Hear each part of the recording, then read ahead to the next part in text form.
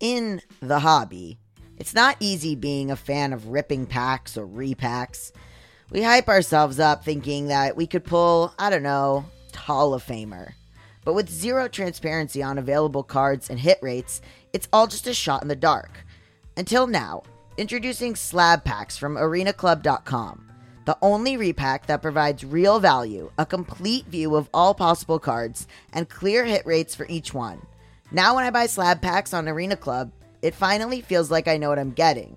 There is nothing more fun than opening an Arena Club slab pack. I mean, it is so much better than any mystery pack that I've ever purchased because there is a focus on transparency. There is a display of available cards. There are hit rates you can get. When you're graded, you're given a rationale. It is the marketplace for card collecting, buying, trading, selling, and displaying. Arena Club slab packs are revolutionizing the repack game with transparency. After your pulls are revealed, they'll immediately be placed in your vault for safekeeping or trading and selling. You can have them officially graded by Arena Club. The Arena Club grading process is accurate, fast, and transparent, with a full grade rationale provided and explanation of how your card was scored. Whether you're buying, selling, trading, or displaying, Arena Club is the card collecting platform you have to check out. Right now, you can get 10% off your first purchase by going to arenaclub.com/badmoney. Wow, that's a crazy offer. 10% off a $400 slab pack, that's $40 right there. Anyways, that's arenaclub.com/badmoney for 10% off your first purchase. I love to track progress. As you guys know from listening to this show, I'm constantly tracking my progress. What have we done so far in 2024? And spring is in full bloom. Are your finances blooming too? With the Chime Secured Credit Builder Visa credit card, it's easy to start building credit with everyday purchases and regular on-time payments with no annual fees or interest. And if your credit scores grow, so could your opportunities for lower rates on loans like for a car or a home. You can use it everywhere Visa credit cards are accepted. That's right, you can build your credit using your own money. Get paid up to 2 days early with direct deposit. With a qualifying direct deposit, you can get access to your money sooner.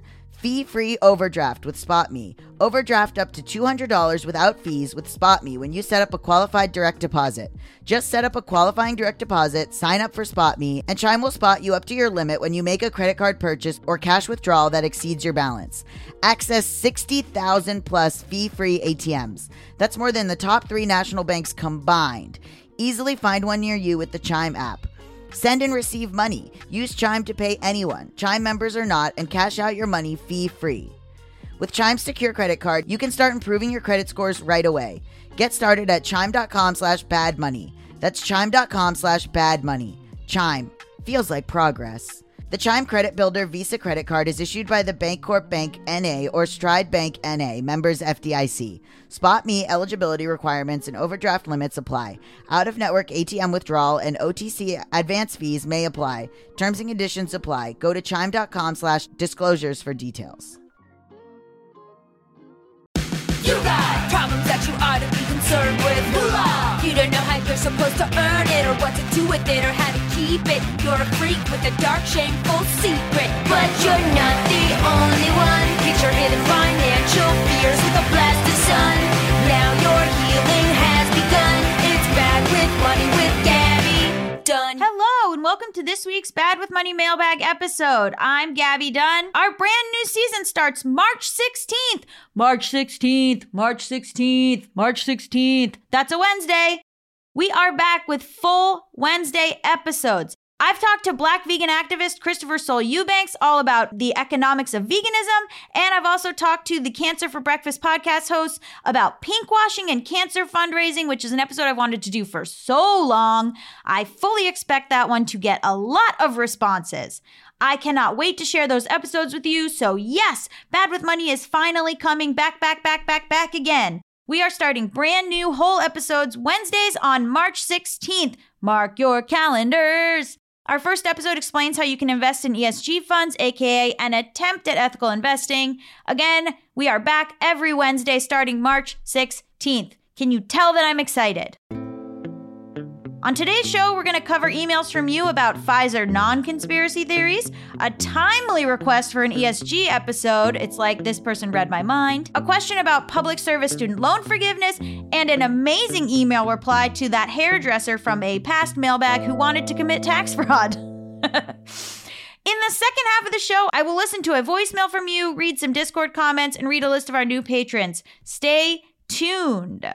Let's get into these emails. This email is from Eliza, and it says, "Hello, Gabby. First of all, big fan. I am making my way through JBU and BWM, and even though they cover some serious topics, they make me think and bring joy to my day." Oh, thank you, Eliza.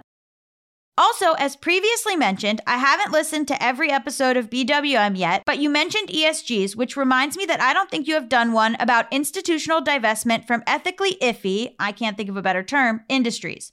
I know you focus more on personal finances, but it is an important topic that has been gaining speed in the last few years. I'm a college student and part of the divestment campaign at my school, so that would be cool to hear about. You can interview students and professors who have been part of past successful movements, such as the one at Columbia, which was one of the first, or current students working on campaigns. I know at Harvard, the school cited their fiduciary responsibilities as a reason for divestment, so you could explore the volatility of the fossil fuel industries. There are also some lawyers who specialize in suing schools for being invested in fossil fuel industries. I could find out the name if needed. I have more ideas if you are interested. Thanks, Eliza. So if you don't realize, if you're a college student, your college's endowment is invested. And you might find that it is invested in things that you don't agree with, such as guns or fossil fuels. And if you look into that and you see that, you actually have the power to ask them to change it. We could do a whole episode about it, but yes, you actually can ask your college not to invest in things you don't believe in or that you think are not aligned with the college's values. It's pretty cool, actually. This is an email from Sarah. It says, "Hi, Gabby. Thank you so much for the libertarian email and the responses. I meant to send in my own thoughts, but the ones you read did better than I could have.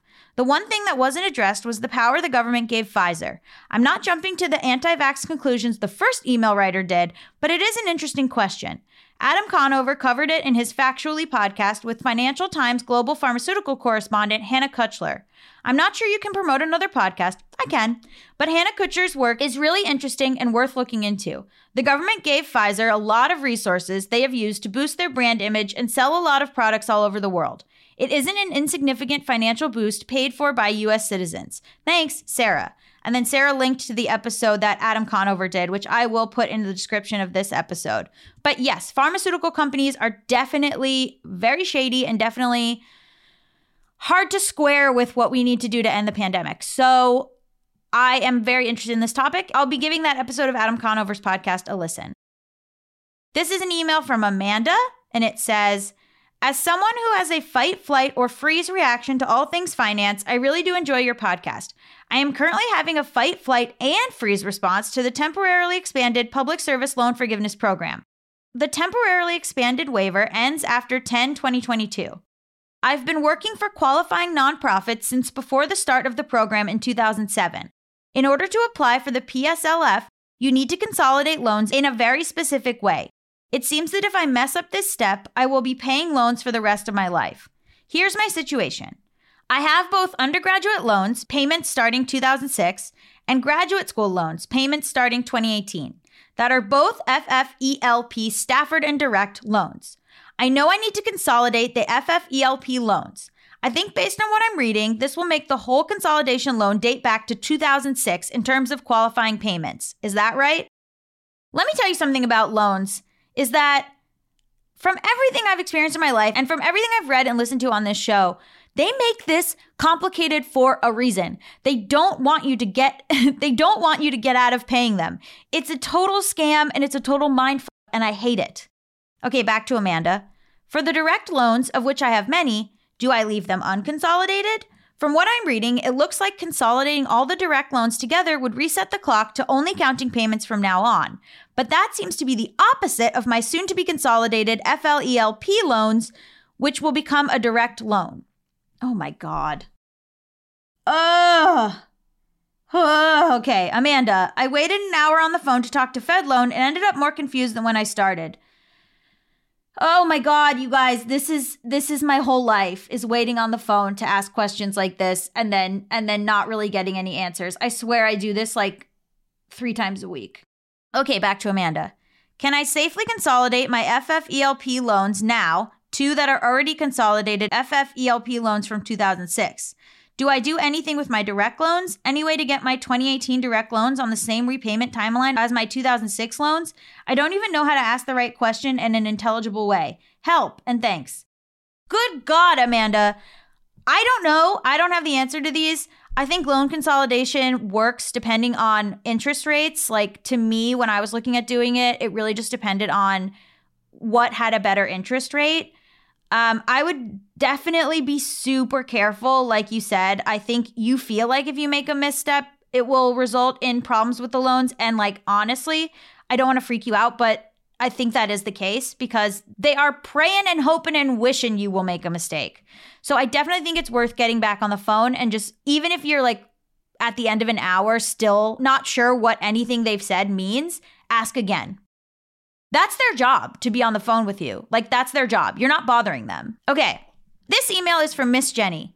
Hey, Gabby, I'm Miss Jenny, all one name, and I'm a big fan of the pod. I'm a Gen Xer with a passion for financial self-education, and I mod a financial discussion group on FetLife, the financial roundtable. God, FetLife is a website for people in the fetish community, and I love that website. Okay. It's about actual fiscal information and discussions. It has nothing to do with FinDom, sugaring, or bankruptcy blackmail kinks. We're just kinky people talking about vanilla finances. Anyway, a makeup artist wrote into you a little while ago asking why she should bother reporting her freelance income and paying taxes. I'm not making a moral judgment call, but I do want to give her a heads up. When she renews her license biannually with the DCA, Department of Consumer Affairs, the IRS gets alerted. First, I hope to the gods that she is licensed, or she could get into more of a world of shit if she's servicing clients unlicensed. But yeah, if you haven't done your taxes recently and the IRS sees you've renewed your license, they'll want to know what's up. I know because I'm a licensed esthetician, but I haven't worked in years. I just like to keep my license current. But the last time I renewed, I got a letter from the IRS demanding I report my income. I had to write to them 3 times. The last time with my analog letter in a big, bright, yellow manila envelope, pretty much saying, I am just keeping my license valid. I am a homemaker, motherfuckers. The other thing the makeup artist and others who work under the table need to know this year is that PayPal, Venmo, Zelle, Stripe, Square, etc. are now sending 1099s to people who receive regular payments from people, especially when marked for business or for goods and services. This is not a new tax law. I'm making this clear because some newbies in my financial group with reading comprehension challenges started panicking. The laws are the same. If you make more than $600 a year by regularly selling goods and services, you must pay taxes. This is just cracking down on the informational aspect of enforcement. For the people in the back, selling personal items for extra cash doesn't count. You don't have to pay taxes on money earned from a yard sale. Depreciated items sold at a loss. Yet, if you sell a big ticket item at a profit, there may be a capital gains tax, which has nothing to do with self-employment. Sorry for the tangent, but there was one absolutely delightful cishet white male boomer in my group who simply could not wrap his head around this concept. So if someone is doing freelance salon services, selling items at a farmer's market, mowing lawns, or doing independent sex work or entertainment where they accept payments more than $600 a year from any of those apps, start setting 30% aside and plan on getting your taxes done for 2022, or you'll have to go to cash and gift cards only. That's the scoop. Thanks for such a great podcast. You're doing a public service, Miss Jenny. I love to hear from the FetLife community. Honestly, haven't heard from them enough. Would love to hear more from them. Yes, this was such an informative email. Thank you so much, Miss Jenny. I think taxes, when you're in those kind of industries, are so complicated. And yes, unless you deal in cash or gift cards, you do have to pay taxes and they will come and find you. Okay, this email is from Sarah. It says, hello, Gabby. And then guess what? Guess what Sarah recommends? This is information for Hugh in Vancouver. Cryptocurrency is absolutely a libertarian scam turning into a cult. The ultimate point is to drain public services and not pay taxes. Wait for it. Please watch the video essay Line Goes Up by Folding Ideas. Wow. 3 separate emails about this Dan Olson guy. Anyway, Sarah says, it does a phenomenal job of explaining cryptocurrency, NFTs, and all the nonsense that goes with them in a digestible way. No one is dumb for not understanding it because it's clouded with nonsense complexity just to make it sound legitimate. But it's not. It's gambling and it will not help artists or people with low incomes. That was just a fad to get more rubes to buy into the scam. If there are progressives pushing cryptocurrency out there, they are either scamming or being scammed or both. Not to mention it's bad for the environment. Mining crypto uses more energy than many countries. It's a bad idea in a million ways. So please watch the video essay Line Goes Up for a dive into exactly why so you don't get duped. Damn! Line goes up. You guys have really latched onto that. Okay, I'll finish it. It's 2.5 hours long. I'm going to finish it, guys. Okay, stay tuned for the second half of the show. I will be listening to a voicemail. I will be reading some Discord comments, and I will give you a list of our new patrons.